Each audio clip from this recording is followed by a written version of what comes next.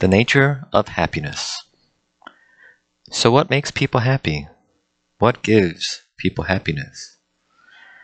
I like to tell people that this is something that everyone should really investigate in their lives as to what will really make them happy. Because the idea is if there's anything worth seeking in life, it's probably happiness. And if what we're seeking does not bring us happiness, should we be seeking it in another way? Should we be seeking something else? Is happiness come from getting what you want? There's an interesting Chinese film called Wished, W-I-S-H-E-D, and it's a comedy, but it really played on this idea, and I thought it was done really well. So this young man, he did a very good deed when he was younger, and now that he's older, he's kind of not doing so great in life. And so this goddess comes and rewards him for the good deed he did when he was younger. And so she grants him, I think it's 19 wishes. So 19 wishes that he made are all going to be granted to him. And of course, it's a comedy, so everything kind of goes wrong. So the wishes she grants him are not wishes he makes now, but wishes that he made in the past. So there's one where when he was young, he didn't want to have to take a shower, so he made a wish that I don't want to ever have to shower again. So now in his adult life, water bounces off of him, and he cannot shower. Another time later in his youth, his parents wanted him to stop playing and wanted him to go to bed. So he made a wish that, I wish I never have to go to bed again. And of course, now that he's older, he's given insomnia. The wishes keep escalating, and they kind of always turn out in a way in which he consistently regrets that he wished for this when he was younger. And he gets, he can play basketball, he starts to grow the claws of Wolverine, he starts to become attractive to all women. And what winds up happening in the end is he gets these external goods, but he starts to lose other things in his life, like his girlfriend and respect of others, and there were other things that were lost while these wishes were kind of attained. And at the end of the film, he has a choice of whether he can keep his wishes because they've given him great riches and other kind of things that he wished for at the end, or to give them up. And he immediately says, I would rather not have all these wishes. I would actually rather go back to the life I had before I was given these wishes. And so what winds up happening is he winds up appreciating the life he has. There's an interesting moment in the movie Out of Africa where the character Meryl Streep, the man actually sort of, they propose to get together, and Robert Redford, and Meryl Streep says something like, when the gods want to curse you, they give you actually exactly what you want. So what is life's commercial? Every single commercial that you see on TV goes the same way. Obtain this external thing, whatever we're selling, and it will not just bring you this external good, but it will bring you happiness. Meaning these jeans don't just cover your legs, they bring you happiness. If you smoke this cigarette, you not only get a cigarette, but you look cool. And looking cool will bring you happiness. So the idea is, obtain X, Y, Z, and you will have happiness. And this goes along with the goal-based life that you are taught from the beginning of since you were born. Achieve a goal, and this is a marker of happiness. So graduate, get a job, get a wife or a husband, have kids, have grandkids, get promoted higher and higher, get power, get status, get all these things. And as soon as you get these things, you will have happiness. And once you have happiness from reaching your goal, it is only natural to set out new goals. And so you can continue your streak of happiness. What's wrong with that is there's a falseness in that this is all conditional happiness. You are setting conditions for your happiness. I will not be happy until I have XYZ. Sometimes that's having enough money or having retirement or getting a material good. But the problem is, from now until then, how is life in between that? meaning all of you who have been living a condition-based life of conditional happiness, how happy are you right now? Have you achieved an ultimate happiness? Or are you waiting for some other goal to be met before you say you can do that? There was a Hindu guru who said something like, when you finally reach your goal or you obtain some external good and you are suddenly happy, it is not the fact that you obtained that good that has brought you happiness. It is actually that your desire has gone away. And so the idea is your absence of desire is what caused your happiness, not the satisfaction of it. And so the absence of desire leaves a sort of peace in you. The Stoics had a similar comment about that, in that they said happiness was like having not requiring anything else, that all thirst and hunger were sort of sated, that you didn't seek anything else. And so the paradigm of how to achieve happiness is, if you are at A, get to B. And at B, you will experience happiness. B may signify, power, riches, or a goal that you are needing to meet, or material goods, or anything. And so the idea is, if you only could get to B, you would experience happiness. Mindfulness or philosophy, these things teach you that happiness is not at B, but happiness is to be experienced at A. Don't go anywhere, don't get anything, don't achieve anything. Be happy exactly as you are, without wishing anything in life were different. There's a shift in mindset when you are no longer trying to achieve B, meaning you're not trying to get what you want, but you're already happy at A. And the idea is you sort of remove your ego as you remove your desires, and you become a citizen of the world. You become a cog in a machine. Instead of saying, how do I get to B, which will bring me happiness, you step back and say, I am here at A. What is my purpose in life? What am I supposed to be doing? There's an idea that your purpose or your work brings great meaning to your life, and sometimes this is a core piece of what makes people happy. Eckhart Tolle said something very similar, and when he talked about inner versus outer purpose. Everyone has an inner purpose, and everyone has an outer purpose. Your inner purpose, what you are supposed to do first, is basically to awaken. To awaken and find your consciousness. And so the idea is to realize the thinking mind, the ego, is not you, and that you are something deeper within. You are the soul. You are something beyond your thinking mind and your wishes. And so the idea is, once you kind of awaken to your inner purpose, which is to become conscious, then your outer purpose reveals itself to you. Whatever role you are supposed to play in this world reveals itself to you once you become conscious. And this is sort of like what I said before. When you are no longer seeking to arrive at B, and you are happy at A, then you come to realize you pull back and your paradigm shifts. Instead of how do I make myself happy is what am I supposed to be doing? Your purpose may not just be one thing, just to clarify. It may be many things. It may be any of the roles which you have been given in life. Your work, but not just your work, but your relationships, meaning being a grandmother or uncle or aunt or a volunteer or a teacher or a pastor or a musician. The idea is all these may be part of your purpose in life. It may not just be one thing. In the film Man of Steel, this is a Superman film, there's an interesting plot device. So in this film, Krypton, which is Superman's ancestral home, is being destroyed. And for many, many years now, Krypton's population has been declining. And long ago, artificial reproduction overtook natural reproduction.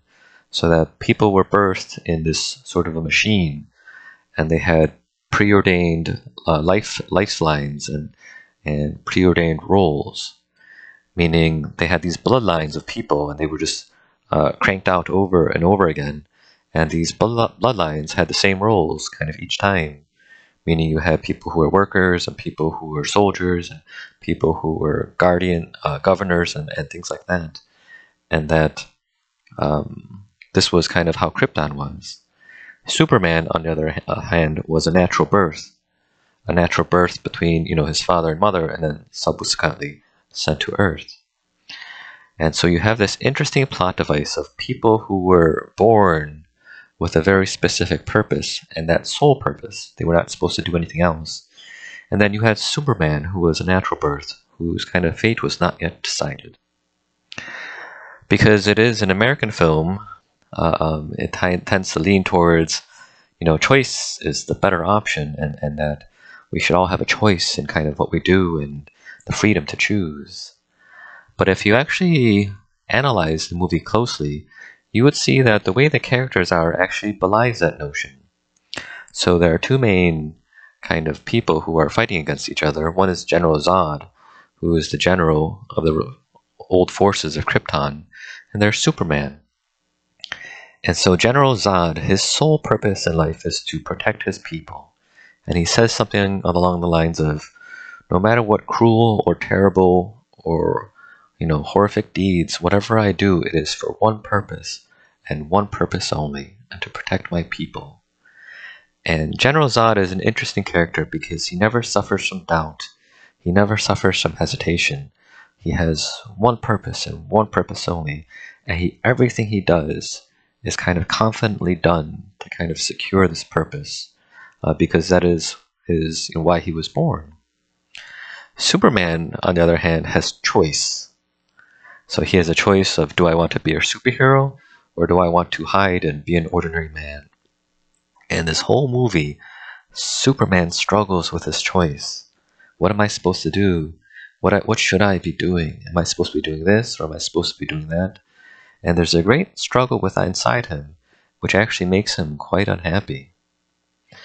And I would say that this is actually emblematic of life. So there are people who have figured out what they are supposed to be doing, and there are people who are like Superman. They don't know what they're here for. They don't know what they're supposed to be doing.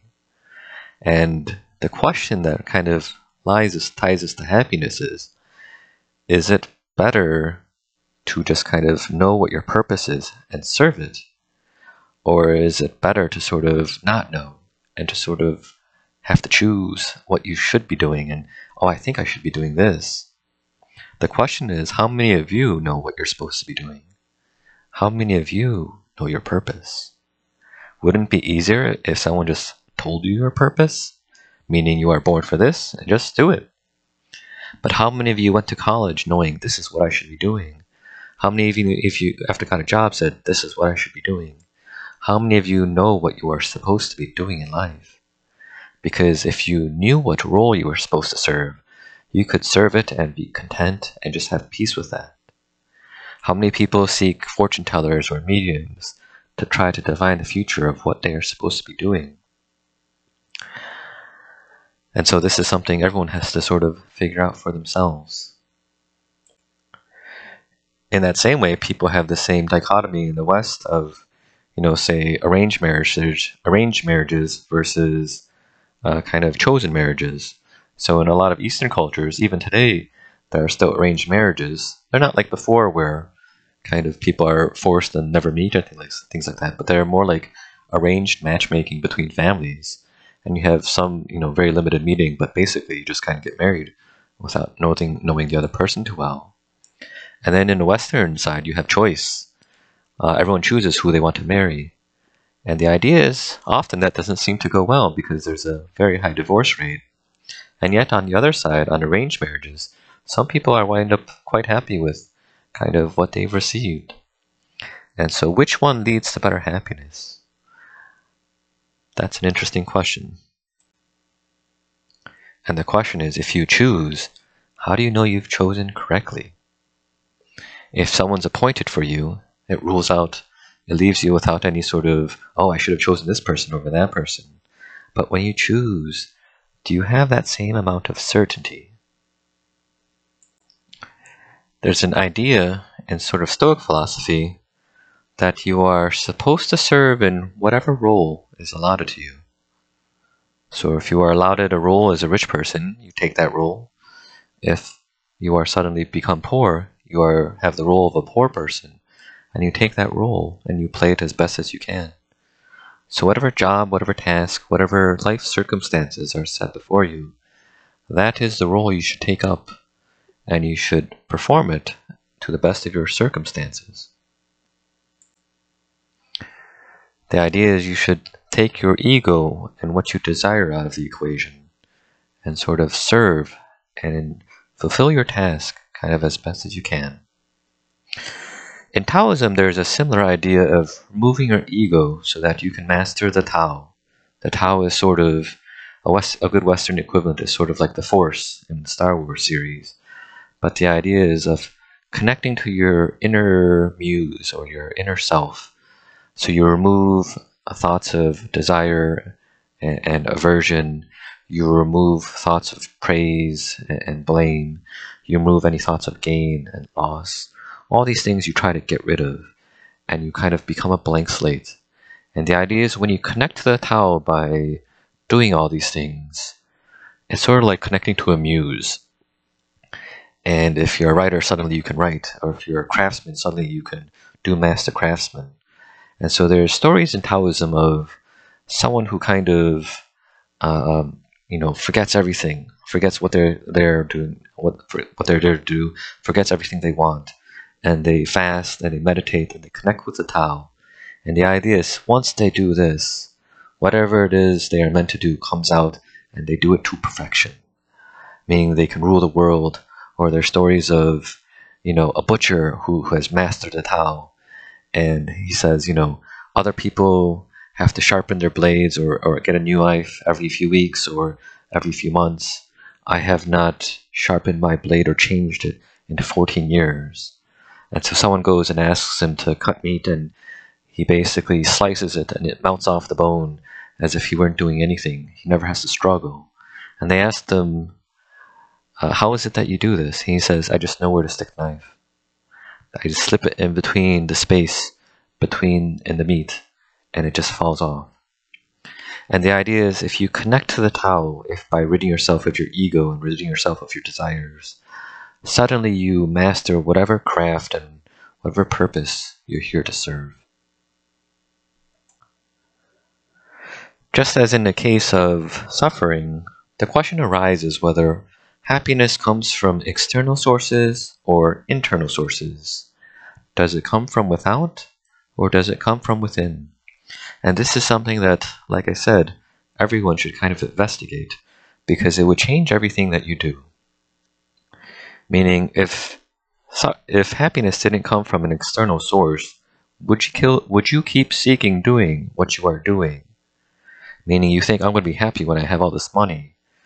But if that weren't the case, that your external source was not the source of happiness, whether it be material goods, fame, power, some sort of achievement, if that external thing did not bring happiness, would you still try to seek it? And if not, would you change everything in your life so that you could seek happiness? In the same way, does happiness come if you understand that if an external thing did not bring happiness, would it change what you wanted to do for the world? Meaning there are people who always try to campaign for the world, and we want to make the world a better place by fixing this, by making, equal pay or racial equality or ending poverty or fixing healthcare or any of these kind of things. But do these things bring happiness to people? And if it didn't bring happiness to people, what does? Meaning, can you bring happiness to someone without changing their external circumstances? Meaning, if you knew what the source of happiness was, and it didn't involve changing someone's external circumstances, could you give them happiness without it, by changing their internal circumstances? There's a great interplay between the Stoic philosopher Musonius Rufus and Epictetus, which I thought really illustrated this. So, as I mentioned, Epictetus was a slave. He was crippled, they say, actually, when his master beat him. And his master was a wealthy Roman who took him to Rome because his master served Nero, the emperor. And Musonius Rufus was a philosopher, and Epictetus' master would often take Epictetus to hear Musonius Rufus talk. And there was an exchange in Epictetus' discourses which kind of really illustrated this. And Epictetus said that Musonius Rufus would sometimes come up to him and sort of tease him and test him. And the test was, Musonius Rufus would say to him, you know, your master is going to do such and such to you when you get home. He's going to do this or he's going to do that. And it was to test Epictetus as to what he learned from philosophy and how he would respond. So Epictetus responded correctly. And he said, well, such is the way of life. As if, you know, it won't bother me if he does these kind of things because this is part of life. And he said that and Epictetus said that once he said that to Musonius Rufus started laughing. And he said, you know, I could have tried to intervene with your master, but why bother? I got the same result by intervening through you. Meaning, I did not have to change your external circumstances to get you to stop suffering. I was able to do that by going through you and teaching you philosophy. Meaning, instead of changing the external circumstances of other people, liberating them by teaching them philosophy. Part of this is having to know what is good, what is just, and what is free. What does it mean to be free? And so most people are under the impression that the good lies in external goods. So money is a good thing. If money is a good thing, let's give everyone money. If, you know, having land or other things or security is a good thing, let's give everyone these things. Because we want to help other people reach happiness. And if money is a good thing, let's give everyone money and we'll give them happiness. And so Socrates, there's a discourse where he really is illustrated in what is good and what is bad. And he first started by saying we should really define what is good and what is bad. And he said, let us say that a good is only a good if it brings you benefit. And something is bad is only bad if it brings you kind of something bad. And so it started with things like money. Is money a good? Well, if it brings you benefit, it's a good. But Socrates asks, aren't there cases where money brings you something that's bad? Meaning, if you suddenly fall into money and you spend it on drugs or gambling or things like that, and you lose sight of your family or you start doing all sorts of bad things, then it really hasn't done you any good, has it? And likewise, if something bad happened to you, but it wound up doing you benefit, meaning you lost your job or you were demoted or you had to toil in something, but it improved you in a different way, wasn't that really a good and not something that was bad? This subsequently led to the conclusion that what was good and what was bad was not inherent in the material or external good itself. It was only inherent in how it was used. Therefore, what was truly good and what was truly bad was knowledge and ignorance. Because you needed knowledge to make a good, and without that knowledge, a good might be bad. So ignorance of how to use a good was not beneficial and it was harmful to you. Knowledge of how to use a good helped you. So even something like money, if you did not know how to use money, or if someone did not know how to use money, and you gave them money, They might blow it all on cigarettes and alcohol or drugs, and they might actually do themselves quite bad. But if someone knew how to use money and they used it properly, then giving the money, if they had that knowledge, helped them greatly. So what was most important to give people was not material goods, it was actually knowledge. There are interesting studies on whether money makes people happy. There is some study out there on lottery winners, and it basically said that 1 year after winning the lottery, their happiness went back to their baseline. So whatever baseline happiness they had before they won their lottery, a year after, they went right back to it. Meaning material goods do not inherently bring happiness. And you can really examine your own life to see whether that's true. Think about something you really wanted, something you really longed for when you were younger, some sort of car or gift or something like that. And remember how you felt once you got it. And now where is that object? It's, stuffed in the back of your closet or broken in your basement or something like that. Is it still bringing you happiness now? Are you in a state of constant happiness? And the answer is no. Whatever you had, you were happy for a little while, and then you went back to your baseline of what kind of happiness you had.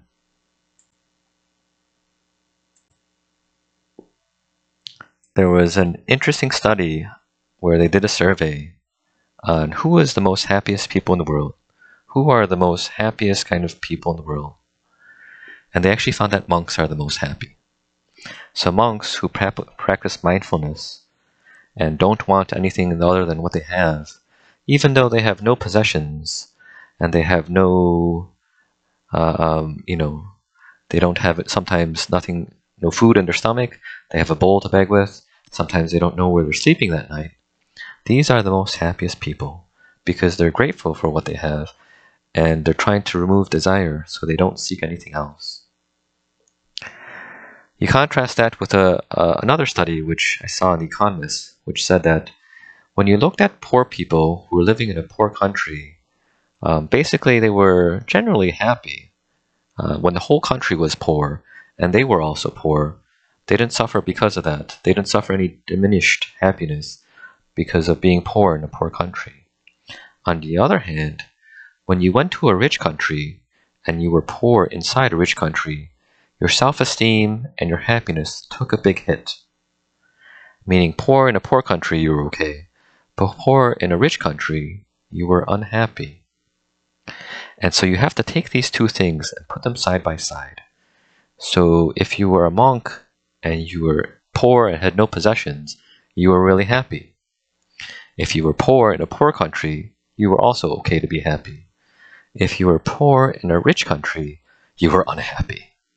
And so, what is the missing ingredient here? And you would basically characterize this as, is this involuntary poverty or is this voluntary poverty? Meaning monks were happy despite having poverty because it was voluntary poverty. If you were poor in a poor country, it was not necessarily voluntary poverty, but you didn't mind. But in a poor person in a rich country, your poverty was involuntary. And so if voluntary poverty you could be happy at, but involuntary poverty made you miserable, what is the thing to do to make one person happy, to take one person from one category into the other? And the answer is changing the will. Make them desire what they have, and they will be happy. To desire nothing but what they have. Change the will from involuntary to voluntary, and you will understand that they will suddenly be happy. And so the idea is you don't need to change the external world to make people happy. That is not the necessary ingredient of happiness. Meaning all the things that people strive for, equal rights, equal pay, racial harmony, racial justice, and all these kind of different things. And the idea is if you go back in time when these things did not exist in any way, shape, or form, were there happy people that existed? meaning throughout human history, even during a time of injustice, have happy people ever existed? And the idea is, if there's never been a happy person in the history of mankind before, XYZ happened, then yes, your point is correct, that you need this as a necessary ingredient for happiness. But if happiness existed without these social changes being made, then those social changes were not a necessary ingredient of happiness. And in other words, if you want to make other people happy, it's not necessary to try to exchange their external circumstances. This goes back to Musonius Rufus and Epictetus, because Epictetus was a slave at the time, and Musonius Rufus was a free man. So the idea is, I don't make you happy by freeing you as a slave. I make you happy by teaching you philosophy and freeing you from your desires and your fears. And so if I free you that way, you will be happy. Cynic philosophy is sort of a very interesting kind of adjunct to this. So the Cynics, which was founded by Diogenes, they were sort of like Stoics in that they embraced a similar sort of philosophy, but what they added to it was asceticism, meaning they were homeless and they were didn't have a place to live, and they were wanderers. And so they wandered around with a stick and they begged and they taught philosophy, and the idea is they had very minimal possessions. And the key of the Cynic was they were happy in spite of all these things. Like the monks, they had a sort of involuntary poverty, but they did not seek anything else other than what they had, even though they had very little at all. So there's an idea in sort of financial theory and financial literature that the idea is to try to have an FU amount of money, meaning amount of money where you're so financially independent you can say FU to your boss at any time and walk away. And the idea is that for the Cynic it was zero. At $0, having no money at all, they could say FU to their boss anytime they wanted, because they were used to hardship. They could endure anything. And because of that, they did not require anything or rely on anybody. In Henry David Thoreau's Walden, he also comes up with a similar idea. So Henry David Thoreau, if you haven't heard, he's an American philosopher who, prior to the Civil War, this was I think 1840s and 50s, he basically went into the woods and built a cabin and lived there for about 2.5 years. A very, very simple kind of but very simple life. And he said that all he needed was to work 6 or 8 weeks of hard labor a year, and he had enough money to last him for the rest of the year. Meaning, he could do whatever he want once he made enough money to last him a year. He could go fishing every day, he could read philosophy, he farmed in the morning, he could go hiking, he could go canoeing, he could spend time with friends. But the idea is, he didn't see money as something to kind of amass and something that would bring him happiness. And the idea was he achieved happiness even though he didn't have many things. And there was something important he said about looking at purchasing something. He said, don't look at it what it costs in terms of money. Look at it at what it costs in terms of life. And so he talked about people who lived in town with all sorts of fancy things, and they were always in debt. They borrowed in order to get the place they had. They were always trying to pay off this person and pay off that person. They had mortgages. They had, all these things, that luxury goods that they kind of sought. And this was, 200 years ago, when your luxury goods were, having some sort of wash basin or things like that. And he said, compare that to the Native American who lives with a teepee that costs $1. The abode in town and the teepee both provide shelter, but the abode in town, will cost you 30 or 40 years of life. The teepee, on the other hand, costs you maybe 3 days of work, but one allows you freedom, and the other will keep tying you down for a very long time.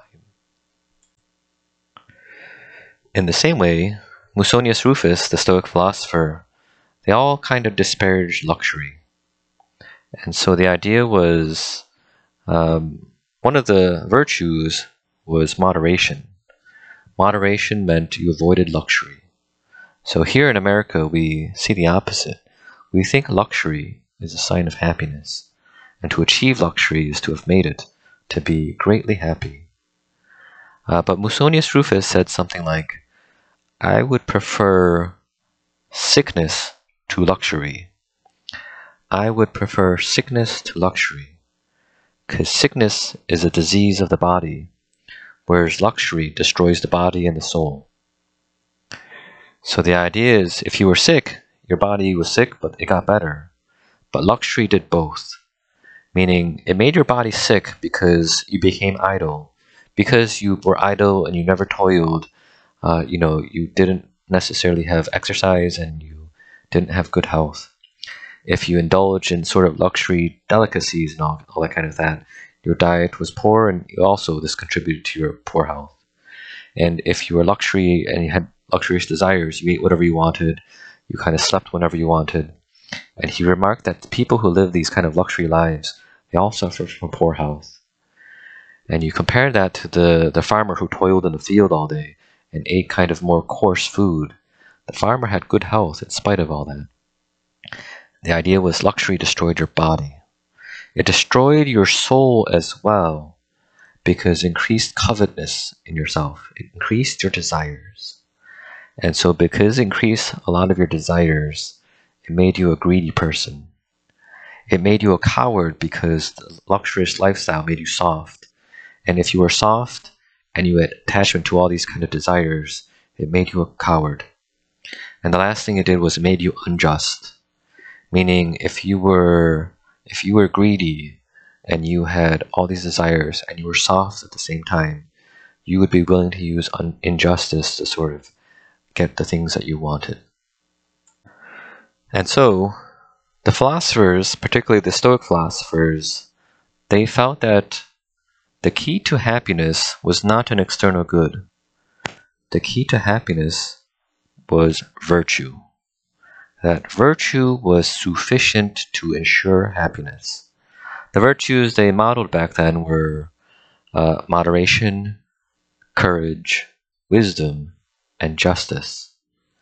And the idea is if you develop these in yourself, you would be happy. And so Socrates, as I mentioned in the previous talk, felt that the soul was divided in three. The rational mind, the spirit, which kind of seeks honor and gets angry and that gets riled up. And the third one was the bodily appetites. And so when the philosopher was sort of, when there was a philosopher style of living, the rational mind and the spirit ruled over the bodily desires. And that this was the happiest mode of living. So the person who ruled by his mind was rational and would subsequently possess virtue.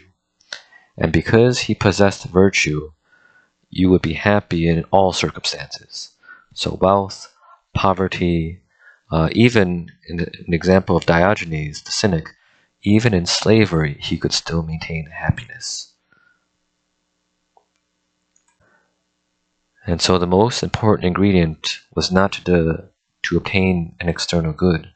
It was to develop virtue in yourself, because this ensured happiness in all circumstances. In Confucian philosophy,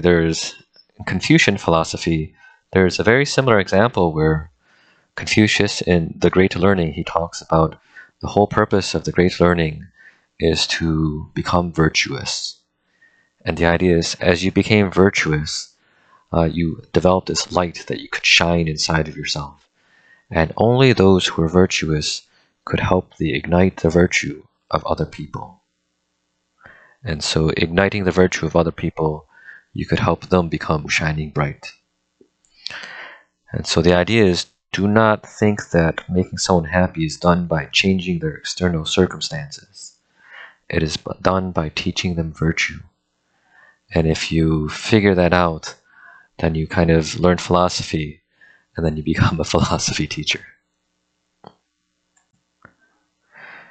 In the second talk I gave about mindfulness, I talked about, how there were good and bad things in the past and good and bad things in the future, which prevented you from experiencing happiness in the present moment.